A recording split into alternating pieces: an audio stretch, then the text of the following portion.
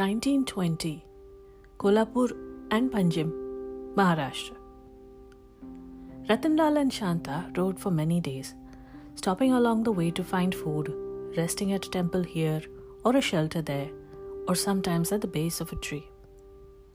At first, Ratanlal had considered stopping in Pune, but it did not seem safe enough. If they rode without stopping, it would take 2 weeks to get to Goa, a small fishing community along the edge of the western coast of India. The ocean air might do them good, Ratanlal thought. They rode through Nashik, Pune, and were headed to Kolhapur in search for a place far away enough from their old lives so they could begin their married life without the shackles of fear or judgment.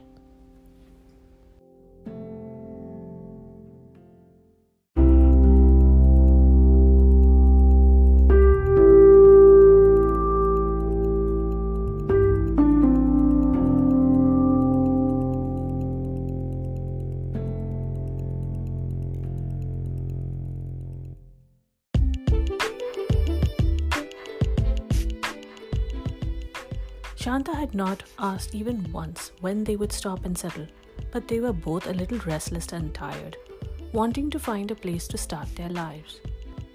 Each night they stopped at a new temple.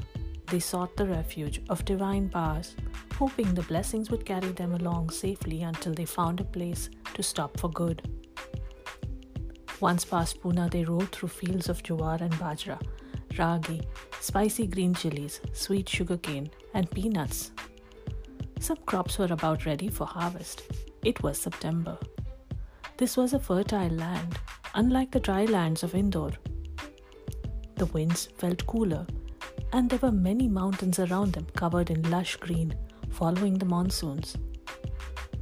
And at the foothills of those mountains were fields carpeted with bountiful crops.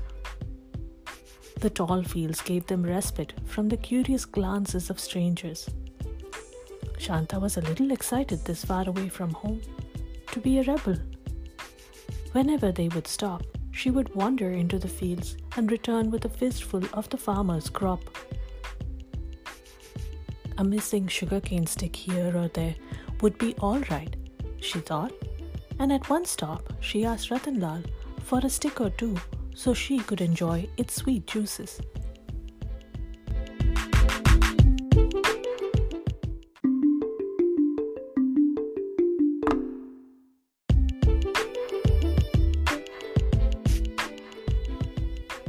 Ratanlal was enjoying learning about his bride. The once shy girl was blossoming into a little renegade, and she was a good match to his feisty nature indeed. He chuckled as he headed into the fields, his feet sinking into the soft, porous soil. But sugarcane proved to be a difficult one to simply break away. It was much harder. The sound of Shanta's giggles challenged Ratanlal, and he even tried the tender stalks without any luck. He was annoyed. On his fourth try, he decided to yank the sugarcane stalk from the soil, roots and all. While he held up his conquest in pride, shaking the stem at her, the mud clods disintegrated, showering him in black dust. Shanta giggled some more. Eager to get to her sugarcane, Shanta ran towards him. But when she got closer, she noticed his furrowed brow and a pained expression.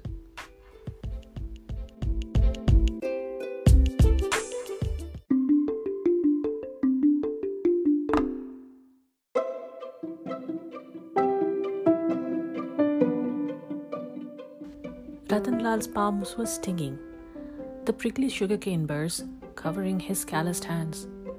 The sight of his palm embarrassed and horrified Shanta. His palms were warm and firm.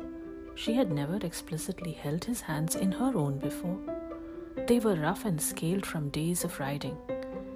Their eyes met again, and she lowered her gaze to his palm once more, urging him to sit down under a nearby tree. One by one, she plucked the burrs off his palm.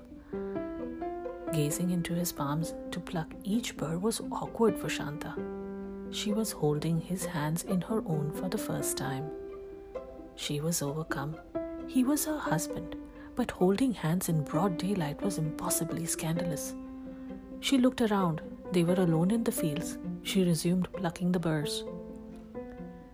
Despite the discomfort, Ratanlal was tickled pink and chuckling while his bride's fingers trembled as she became increasingly self-conscious.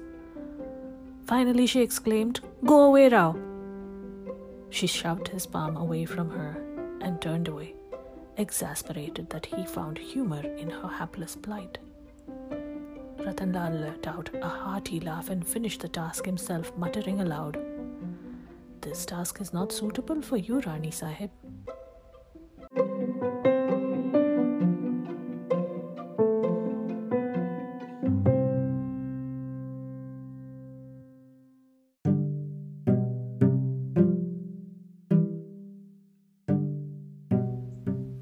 He had addressed her for the first time with a respectful yet endearing term. She turned her gaze away, sighing with blissful content. Sitting at the edge of a field, on the cool black soil, with no home to call their own, they had found each other. They rested for a short while and, once refreshed, rode towards Kolhapur for the night, leaving a single uprooted and half-chewed sugarcane stalk at the edge of the field. The thieves did not want much, thought the farmer as he went about his day the next morning.